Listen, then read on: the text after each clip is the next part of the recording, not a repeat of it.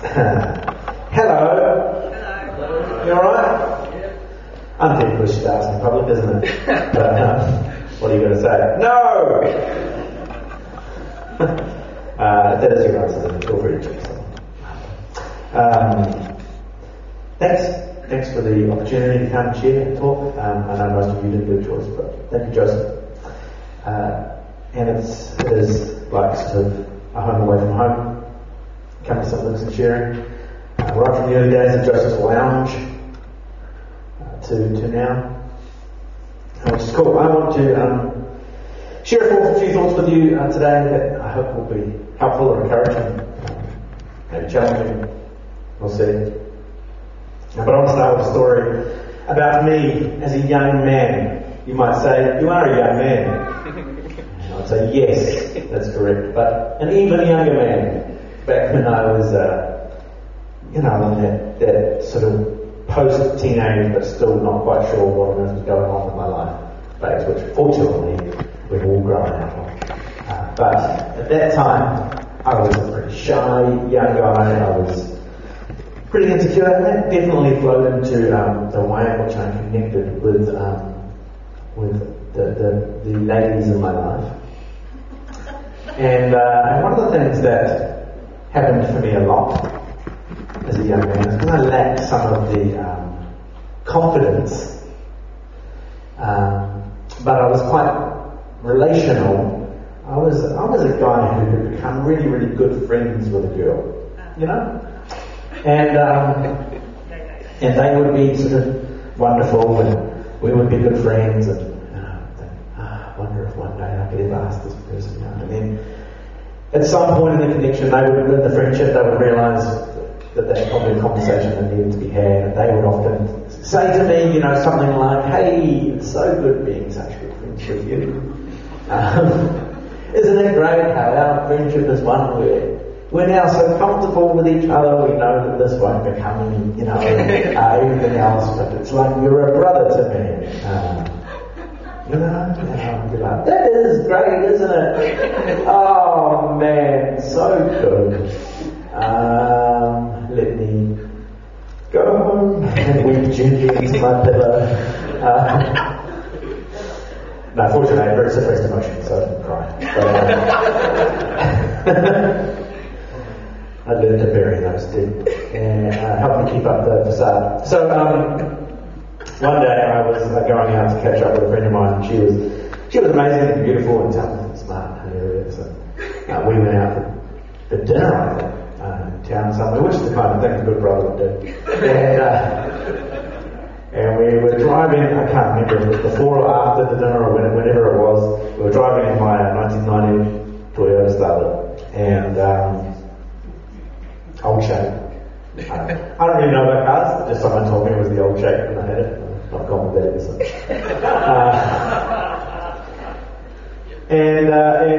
And she started a conversation, which I knew where it was going. She said, "Isn't it great?" She's like, "Isn't it great how we're such, I really appreciate this friendship." And I was like, yes. Now I was like, you know what, I'm going to do it for once. I'm going to go preemptive strike. And I'm going to jump in first, now that she's opened up the we're such good friends and I really like it kind of thing. And I was like, yes, it is great, isn't it? Isn't it great? And we're such good friends that we know that this will never be a thing because we're so, isn't that great? I thought, I'm going to do it for a change. And then she said, "Oh, yeah, that's not really what I was going to say, but I guess so." And I was like, play out exactly as I anticipated. That was the sort of the evening ended shortly thereafter. And then a few years later, we were both married to other people by this point, and she was like, what I was kind of the conversation I was trying to have that time, eh? And I was like, I was like interested in whether this friendship could actually have, and I was like, "Oh, really?" What's kind of interesting to me about that experience is how, I suppose, my set of experiences and also my personality probably had contributed to shape me in such a way that the kind of story I had come to believe about myself and about my life means that I interpreted this experience in a particular kind of way, right? And stories do that for us. The stories that we're told and the stories that we tell about ourselves and the stories that others tell us about our lives and our meaning and what matters, these shape the way that we experience and interpret reality as it kind of unfolds before us. In this case, I had a very kind of set story in my life that I was the brother figure. No matter what I could do, that's kind of the person that I would be, and that was me. And so when I started to have an experience of reality unfolding in front of me, I immediately interpreted it through the lens of how that story was shaping me to interpret this moment. And in that particular case, interpreted it totally wrong from what was actually going on in the story. Do you know what I mean? And for us, I'm really interested in this idea of how stories shape us, and I think for many of us who work in the field of spirituality and faith, in particular, I suppose that's one of the things that often does fascinate us, is how stories function to shape us. And in many respects, faith is offering us a contribution to that conversation. It is our faith story and the stories of our faith that help to shape us in particular kinds of ways, so that we come to see God, for example, the way that we talk about God when we talk about God.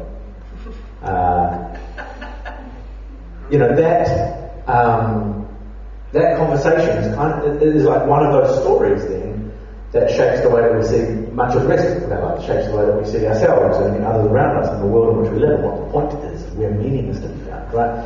And so these stories of our faith become really, really important in shaping our sense of meaning and our way of interpreting reality. So I want to kind of hold that in mind today as we think about a particular story and then some contrasting stories and where that leads us. Right? So I'm going to share a story from the book of Acts. As Joseph said, this was our first class together in our master's program, and I think, yes, other than the first half hour, I think I spent the rest of the week wait a second.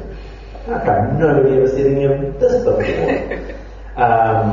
And so, whenever I say this, I like to share from Luke or Acts, just for old time's sake.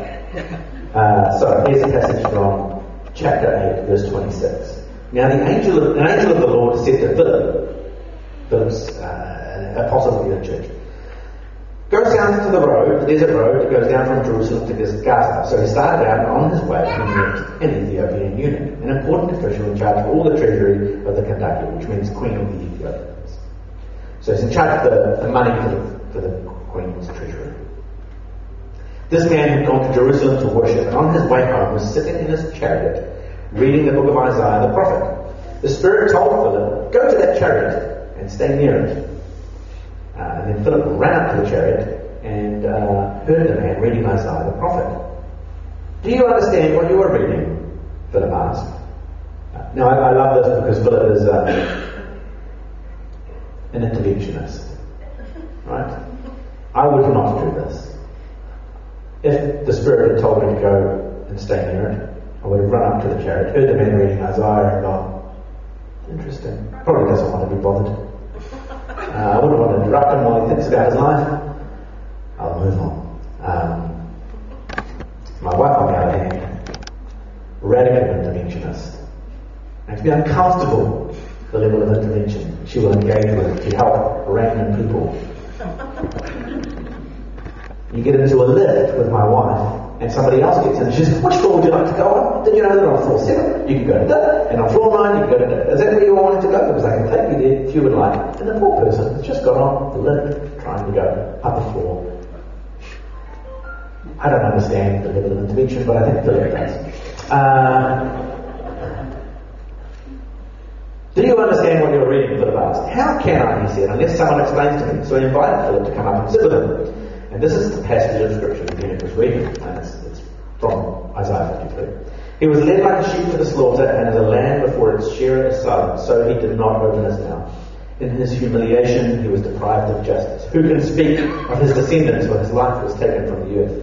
And the eunuch asked Philip, "Tell me please, who is the prophet talking about, himself or someone else?" And then Philip began with that very passage of scripture and told him the good news about Jesus. As they travelled along the road, they came to some water, and the eunuch said, "Look, here is water. What can stand in the way of my being baptized?" And he gave orders to stop the chariot. And then both Philip and the eunuch went down into the water, and Philip baptized him. When they came out of the water, the Spirit of the Lord suddenly took Philip away. And the eunuch did not see him again, but went on his way rejoicing. Philip, however, appeared at Azotus and travelled about preaching the gospel in all the towns until he reached Caesarea. It's a story full of curiosity for me. It's an unusual story. It drops in spectacular things without even really thinking, without even really sort of expanding. Like the spectacular appearing and reappearing and remote kind of translocation of Philip from location to location barely gets a mention. It's just dropped in there as a little tidbit for you. And then there's all of this other kind of curious stuff happening with a Jewish apostle encountering an African eunuch, and the kind of conversation they have about Jesus. And it's kind of it's a story that's just chucked into the middle of the narrative of Acts, not really specifically connected to any of the other stories that are happening, but a really, really interesting story that connects to the overall purpose of what's going on for the author here in the story. So to put it in context, let's think about a bit about Luke Acts for a moment, something I always love to do here. The Gospel of Luke and the Book of Acts, two halves of the same piece of work, same author, telling a big story. The story of Jesus, and then how the story of Jesus flows into the birth of the church, and how the early followers of Jesus follow the way of Jesus as the church begins to grow and expand and do its thing. Right? And so it's one big story cut up into two bits. And the Gospel of Luke starts Jesus' ministry and his calling with this very specific sense of what Jesus' ministry is going to be about. It comes from the prophet Isaiah, funnily enough, which the same prophet that this eunuch is reading.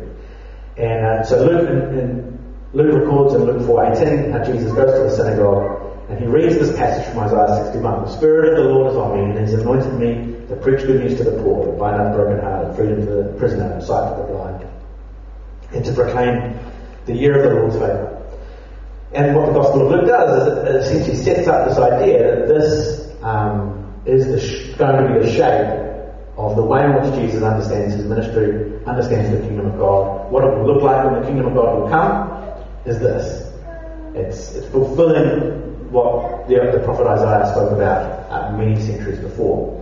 And so as we begin to move through then the remainder of the Gospel of Luke, we find all of these stories that are the outworking of what it looks like when that passage from Isaiah is put into action in and through the life of Jesus. And so we see someone like a man with leprosy who is unclean because of his condition and untouched and unlovable because of his condition, who has been healed and restored and made whole and brought back into community. We see the story of a paralytic on a mat who is both finds his sins to be forgiven even though he didn't ask for it, and his disability to be healed in that moment, and he is restored to community and to wholeness. And we find Jesus eating with tax collectors and other sort of naughty people, other people doing the wrong things, is where Jesus seems to be spending his time.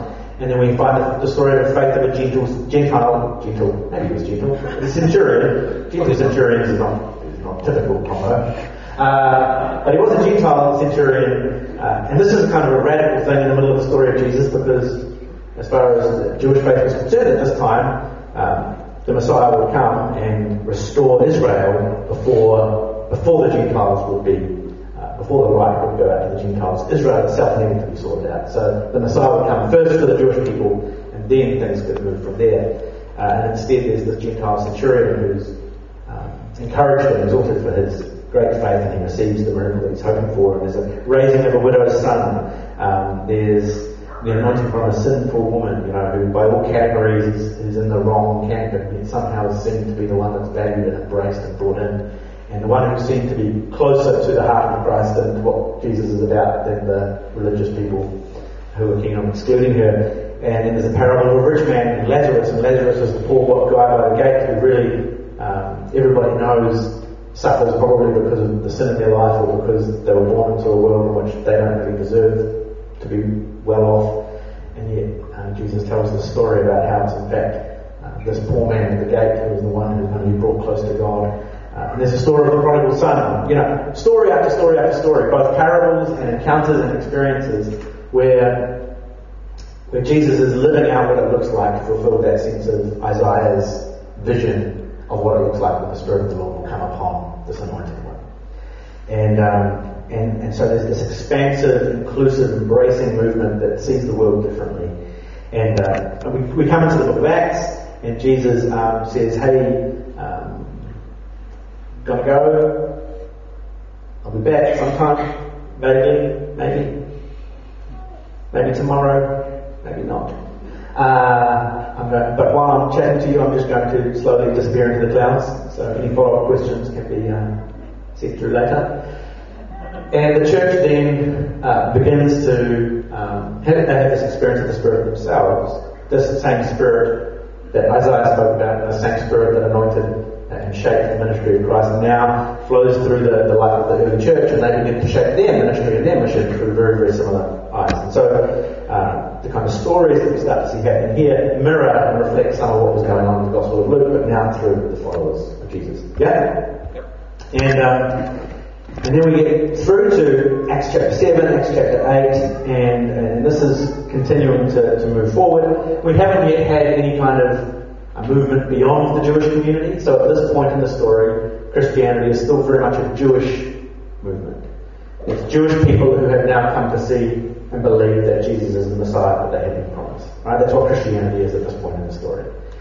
And at this point, there is certainly no general allowance for non-Jewish people to be just folded into the story without some big conversations. And in fact, some big conversations do happen later in the book of Acts about this very issue. But we've not had those conversations yet when we bump into Philip's story. Okay, now it's an interesting kind of story that hits us just before Philip's story of the eunuch. And that's a story about Stephen and Saul. And if you've ever read through the book of Acts, you may remember Stephen was another early apostle of the early church who, because of his rather provocative things that he said, ends up getting stoned by a crowd of people who get enraged by the things that he's saying. And so he's killed, and the people who are doing the killing come and lay their kind of things at Saul's feet. He's the kind of the guru of the mob mentality here, saying, yes, this is the kind of person we should be killing. And then we get to this little passage at the beginning of Acts chapter 8. So same chapter as the Philip story, just a few verses earlier. And it says, on that day a great persecution broke out against the church of Jerusalem, and all except the apostles were scattered throughout Judea and Samaria. Godly men buried Stephen and mourned deeply for him. But Saul began to destroy the church, going from house to house. He dragged off both men and women and put them in prison.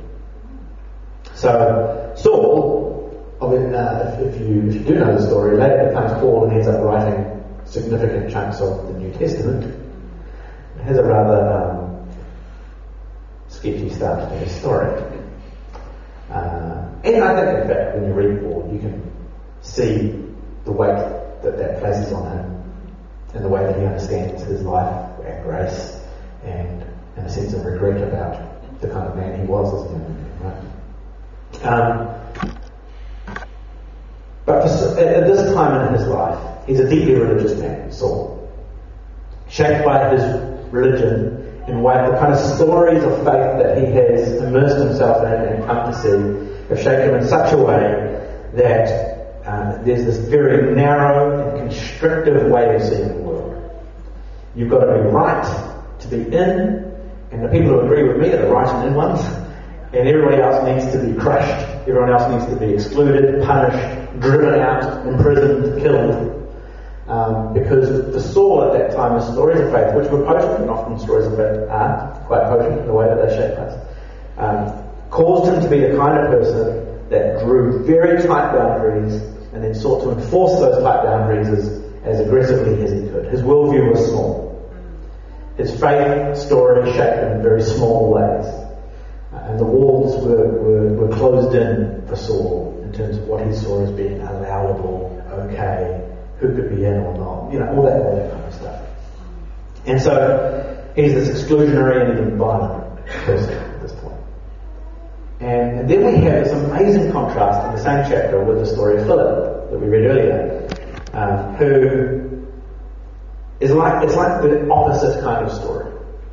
Philip here, who I can only imagine as just a enthusiastic extrovert, that's what he sounds like, bounds up to a chariot, overhears the guy talking, says, "Would you like me to explain that to you? Why don't you invite me up for a chat?" And before the church has had any meetings about whether this is all right, when he starts talking to this Ethiopian eunuch, he doesn't go, this is really raising some interesting thoughts for me. I should take this back to the team and we'll have some meetings and set up an agenda, put it in the minutes, and we'll make some decisions, and then maybe in a couple of years we'll send you a letter to let you know how this is going to go for you. Instead here, he just there's this expansive, curious embrace in the way that Philip approaches this story that is this direct kind of counter and contrast to the kind of way Saul was approaching reality, right? There's this really stark contrast between these two figures here. And their stories of faith were shaping the way in which their stance toward the world. For Saul, the story of faith closed him down and shrunk his world, and for Philip, the way in which Christ has reshaped his story of faith means that he sees the world in this very expansive, curious, and embracing way.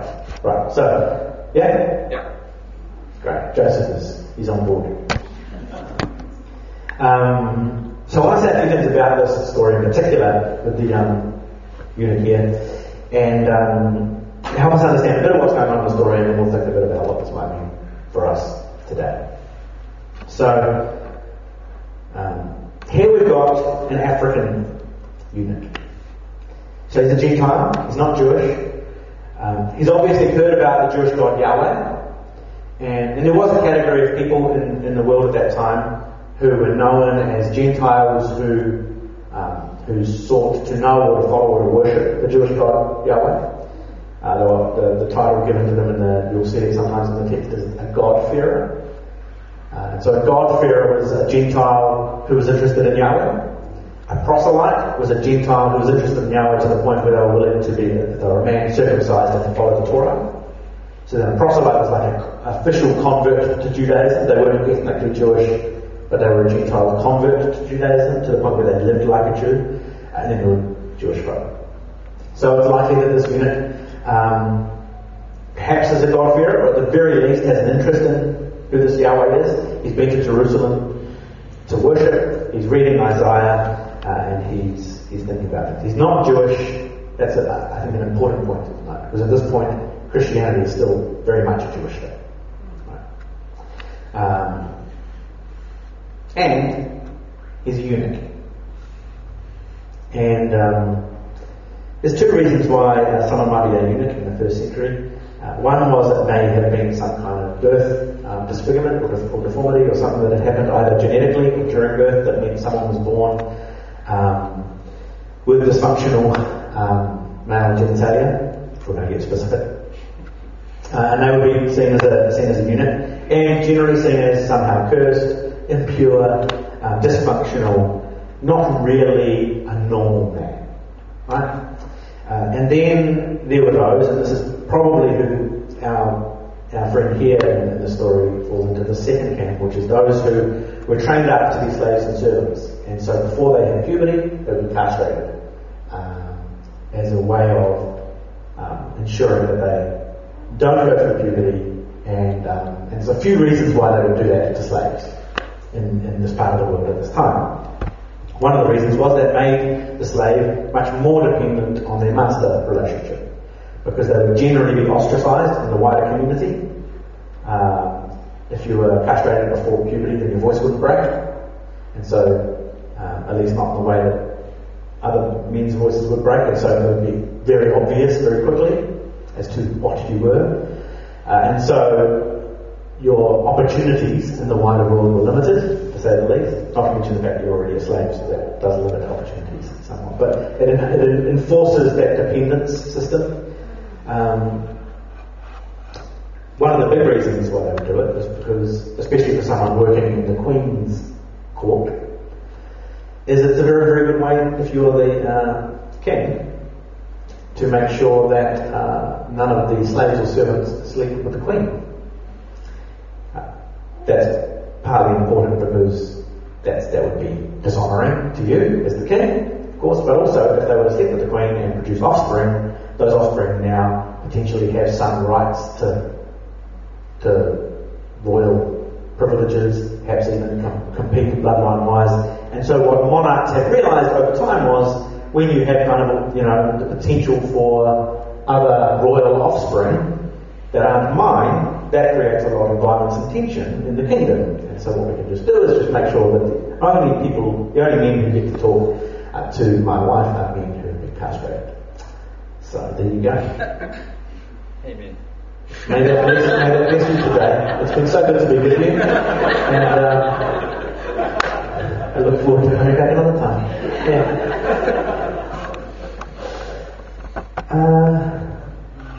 Yeah. So that's the kind of guy we've got. Now they could acquire some power and influence because of being a eunuch slave. They could acquire some power and influence because they could be trusted not to get too close, right? And so they could climb quite high in officialdom whilst still being enslaved. And so that's probably we've got a slave, a eunuch here, but he's been given responsibility for the treasury within the Queen's court. And here we go with this eunuch who's interested in Yahweh, which is an African eunuch interested in Yahweh at this time of ancient days. It's a very curious kind of story. And it's, I find that curiosity interesting, even from the perspective of the Torah itself. So there's a verse in the Torah, in Deuteronomy, which says this. Now, this is another, I'm just quoting the Bible. So, if you feel this language is inappropriate, we'll take it up with the Lord. Deuteronomy 23. No one whose testicles are crushed, doesn't sound like a good time, whose penis is cut off shall be admitted to the assembly of the Lord. So what do we see here? We actually see in the ancient world this perception of reality where people who were somehow disfigured or dysfunctional were seen as impure and somehow not able to come into the assembly. And so in the Torah, there's this quite exclusionary statement which keeps those people out of religious community and a place of belonging, right? Interestingly, that's not kind of where the story stops. And so what we see, even in the prophet Isaiah, who the eunuch is reading in this story, just a couple of chapters over from where he's reading about this servant and he's wondering who it is. And so scholars think it's possible the eunuch here is flipping through these pages and wondering exactly what's kind of going on in the story. He's reading Isaiah 53 about a servant who is maimed and crushed and disfigured, and yet through this servant will come some kind of salvation. That's kind of an interesting idea.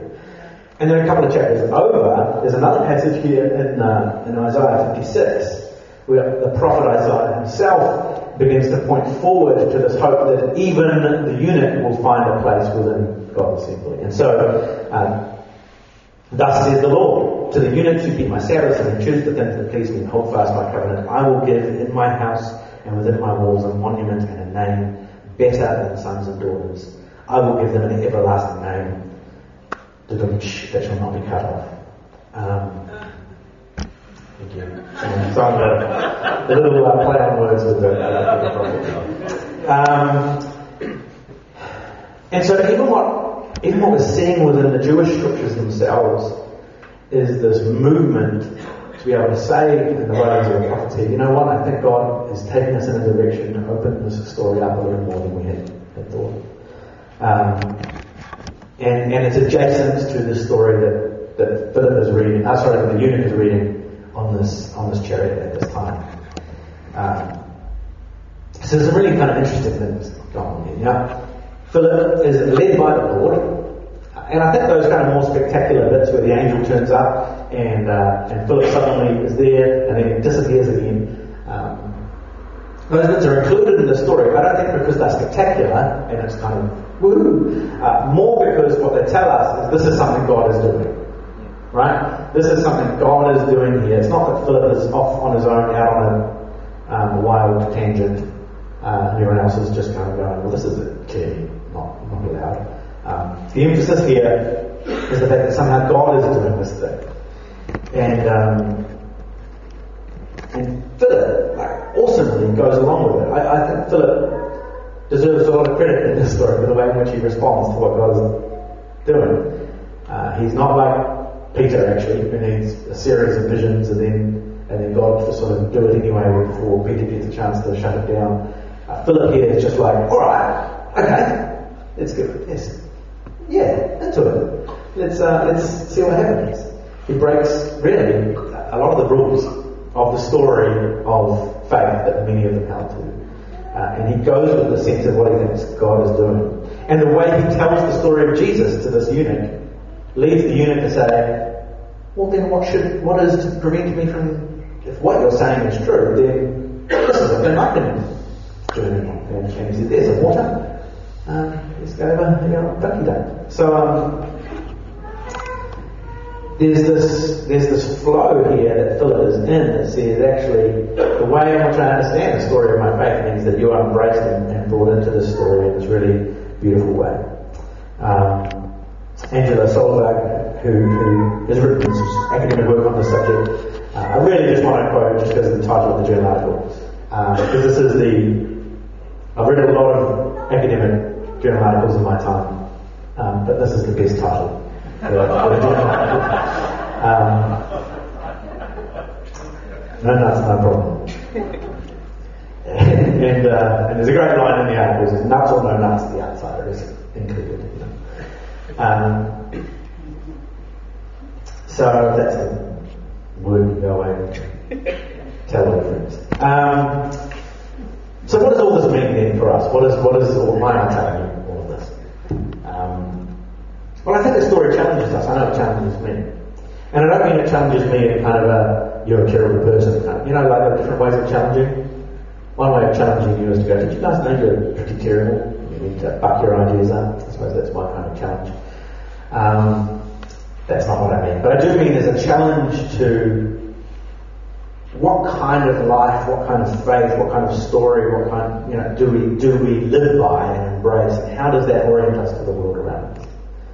Not just to the world around us, actually, to ourselves also. Do we want the kind of religion we see in Saul's story here? The close down, eliminate, crush, bury, stifle kind of religion? Or is it this curious, open faith that Philip here seems to be on board with and embracing? But stories can narrow us down, and they do. And it's not just religious stories that do this to us, right?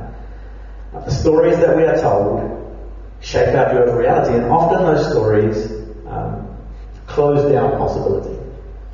Even the kind of history that we're told and that we learn, the kind of view of the world that shapes us, is often by people with, history is written by the winners, as they say. Which is actually a big reason why I love the Bible, because the Bible is like what would happen if history is written by the losers. And I mean that in the best sense. Right? The Bible is written by the people who are suffering under power rather than the people trying to dominate with power. Even Christ's story itself is that kind of story. Anyway, that's an aside, and just for free. Off to policy.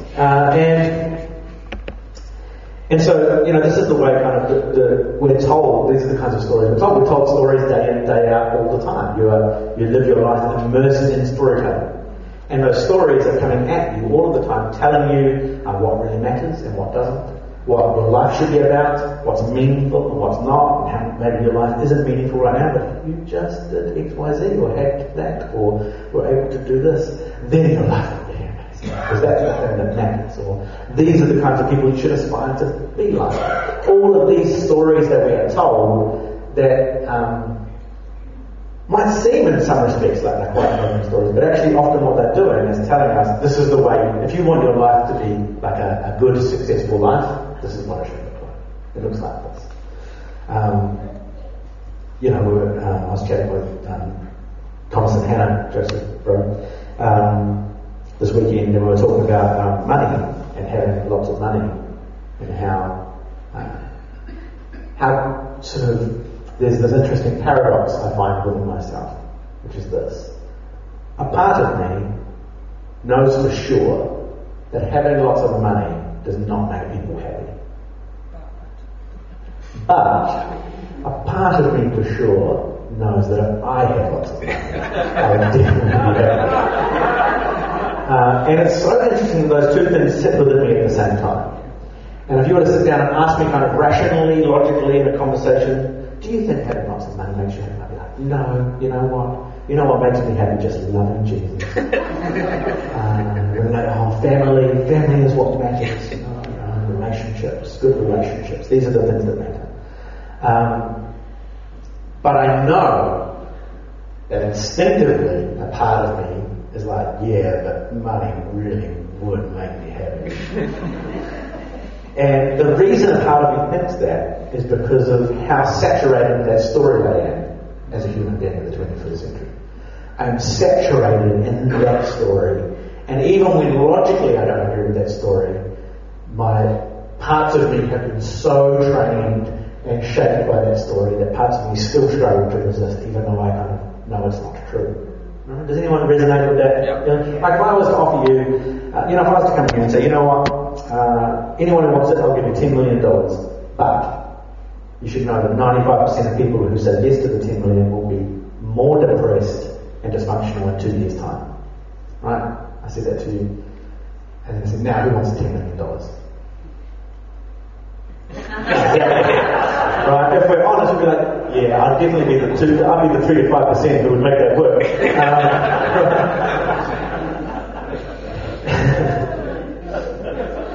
And what that tells us is that actually there's a story about money that narrows in our imagination.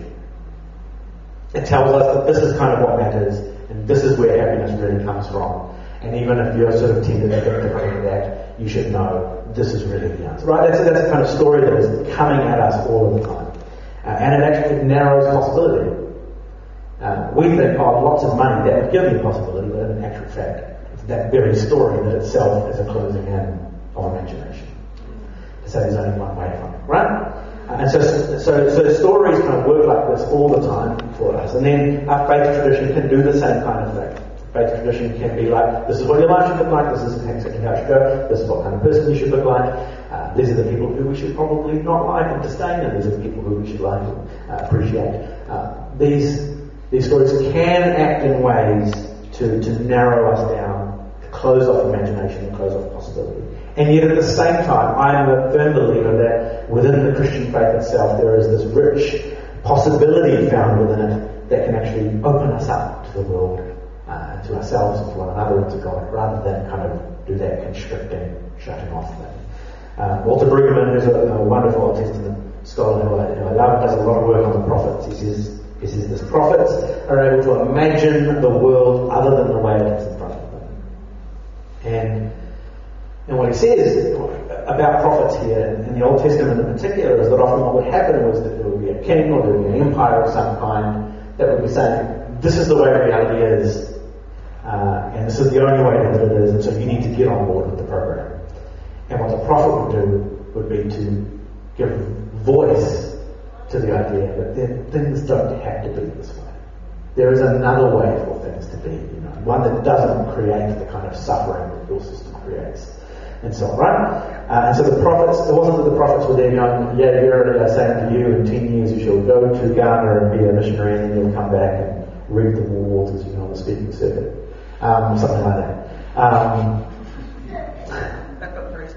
Was that for someone here? Was that for someone here? But prophets in the Old Testament were these people who had what Walter Brueggemann calls the prophetic imagination. Right? They were able to say, even though there's this kind of one story coming at us, God is opening up something in us, some kind of imagination in us to say, there's a different way of seeing reality here. And for Brueggemann, it's Jesus then who most fully embodies this different way of seeing human being. This ability that Jesus has to look at something in front of him and to see it differently than the way everybody else saw it. Some of those stories we even mentioned earlier on. He encounters these people and everybody sees it one way and Jesus sees it a different way. Everybody says, sinful woman, why are you letting her touch you? And Jesus is able to say, actually, there's something else going on here than that story. That's a very constricted, narrow story that's closing you in and causing suffering for her. This is paraphrasing. Jesus doesn't say exactly like this, but essentially I think what Jesus is saying, right? Instead, this woman becomes the hero of the story for Jesus. And you will be remembered. Your name will, this story will be remembered. The paralytic who comes through the ceiling is disruptive, inconvenient, expensive, annoying, right? Like, generally speaking, if you were the one organising the meeting, I feel like those would be the feelings you would have. And Jesus sees again the story differently. He's able to encounter these people. Some they come to him with a man is blind, and they say, "Okay, Jesus, two options." Paraphrasing Michael Frost translation version. Jesus, two options. Whose sin to make this man so that this man will be blind? Was it his sin or his parents' sin? That's the story of faith has shaped them in a way to see this thing in front of them, this reality in front of this person in front of them through only those two possibilities. And Jesus is able to see a different possibility, one in which no one was to blame for this man being blind, right? And so time and time again, Jesus acts in this kind of way of the prophetic imagination. And I think it's that kind of tradition that Philip is in the slipstream of. Philip has been shaped by the story of Jesus. And it shapes his faith in such a way that he's able to encounter this non-Jewish eunuch and say, you know what? I think God's into this. I think God's doing something. This ability to approach the situation with openness and with imagination and with curiosity and with embrace rather than elimination, restriction, close down, violence. Yeah? That contrast that we see. And so I find that a challenge, the way that I see the world, the way that my faith shapes me. I think sometimes, maybe for some of us, this does come naturally to us as we allow the story of Christ to shape us and allow the work of Spirit to be in us, and we become those kinds of people who are able to live with that sense of openness. And other times, like for Saul, we need a moment of encounter or transformation or something to come along and knock us off our horse and say, you know what, there's a different way of seeing the world than the way that you're seeing it right now. And that's the kind of experience that Saul has. And so there's something very genuine, I think, about the work of the Spirit to open us up here. One of my favourite theologians, a German by the name of Jürgen Moltmann, says this. He says, in the tempest of the divine spirit of life, the final springtime of creation begins. And the men and women who've already experienced it here and now sense that life has come alive again and is worth loving. He's talking here about essentially the resurrection of Christ. And that's saying that the Spirit who raises Christ comes to live within us. And that the rising of Christ is like the final springtime of creation. That's his metaphor. Or it's this beautiful image of like something bursting into life. And then that life begins to spread and to move and to open us up. And so that's what it looks like when we start to experience the Spirit at work in our lives.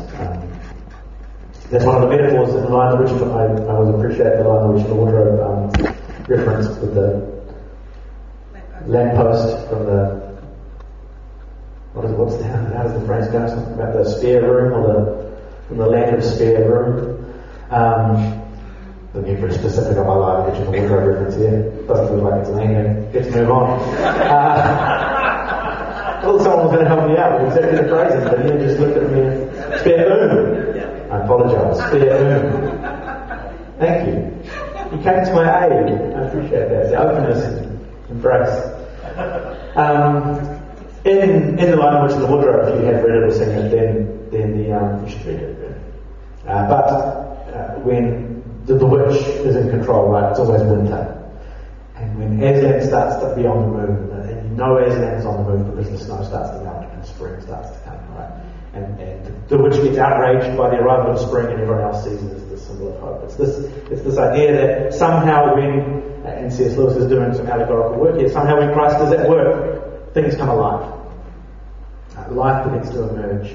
Something, and there's this desire that burns in us, hopefully, to sense that life has come alive again and the world is worth. So, my final encouragement to you today as we come toward a close is this. What story do we want to shape us? What kind of story of faith do we want to shape the way that we see ourselves and the world around us. In particular, we might even think about how this orients us to see ourselves. There are parts of my life that I find less acceptable than other parts.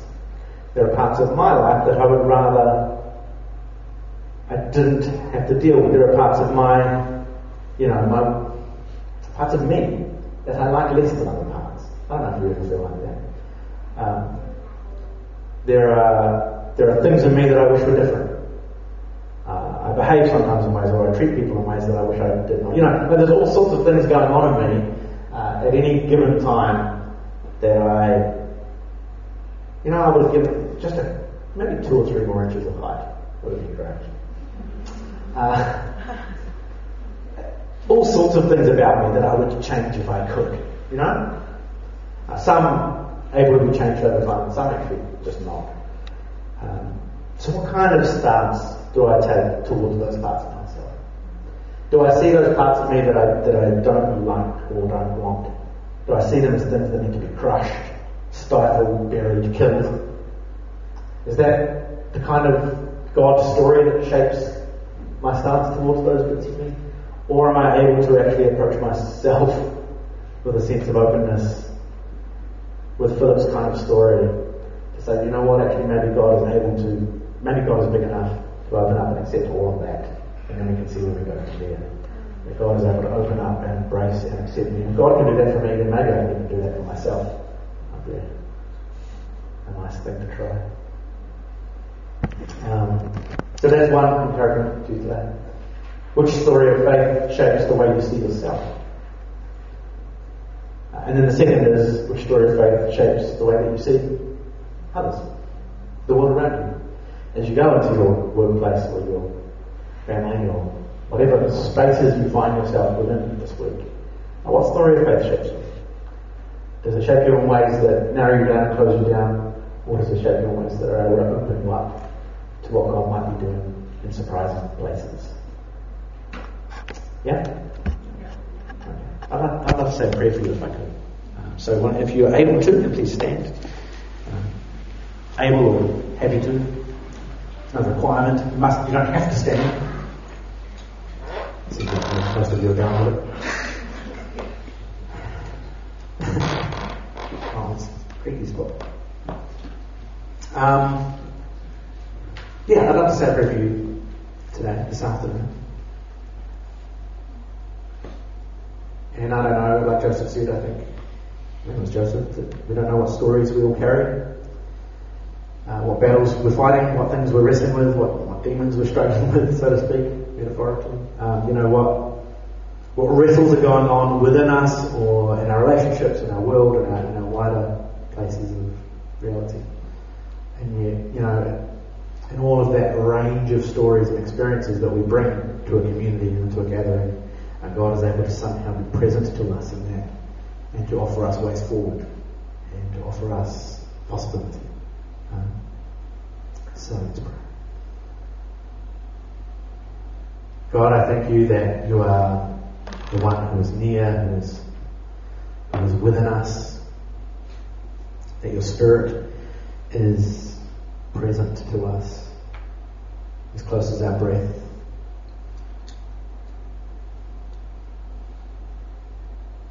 Thank you that you are good, that we can trust you, that your stance toward us is one of embrace, that your stance toward us is one of openness.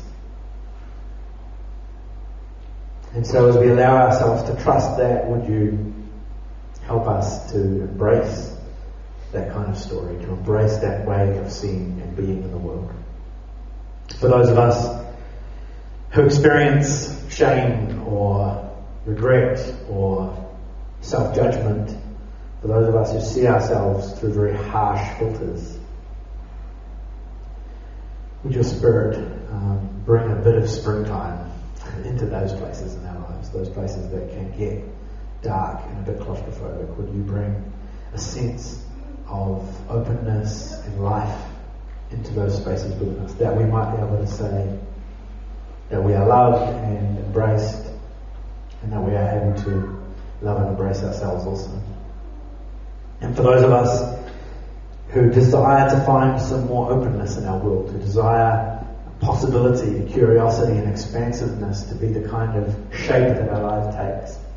Would you be at work in us, nudging us and prompting us, and even if we don't get teleported across the country, may we somehow find the Spirit bumping into us and allowing us to see new things, to see with imagination what might be possible and what you might be doing in surprising places.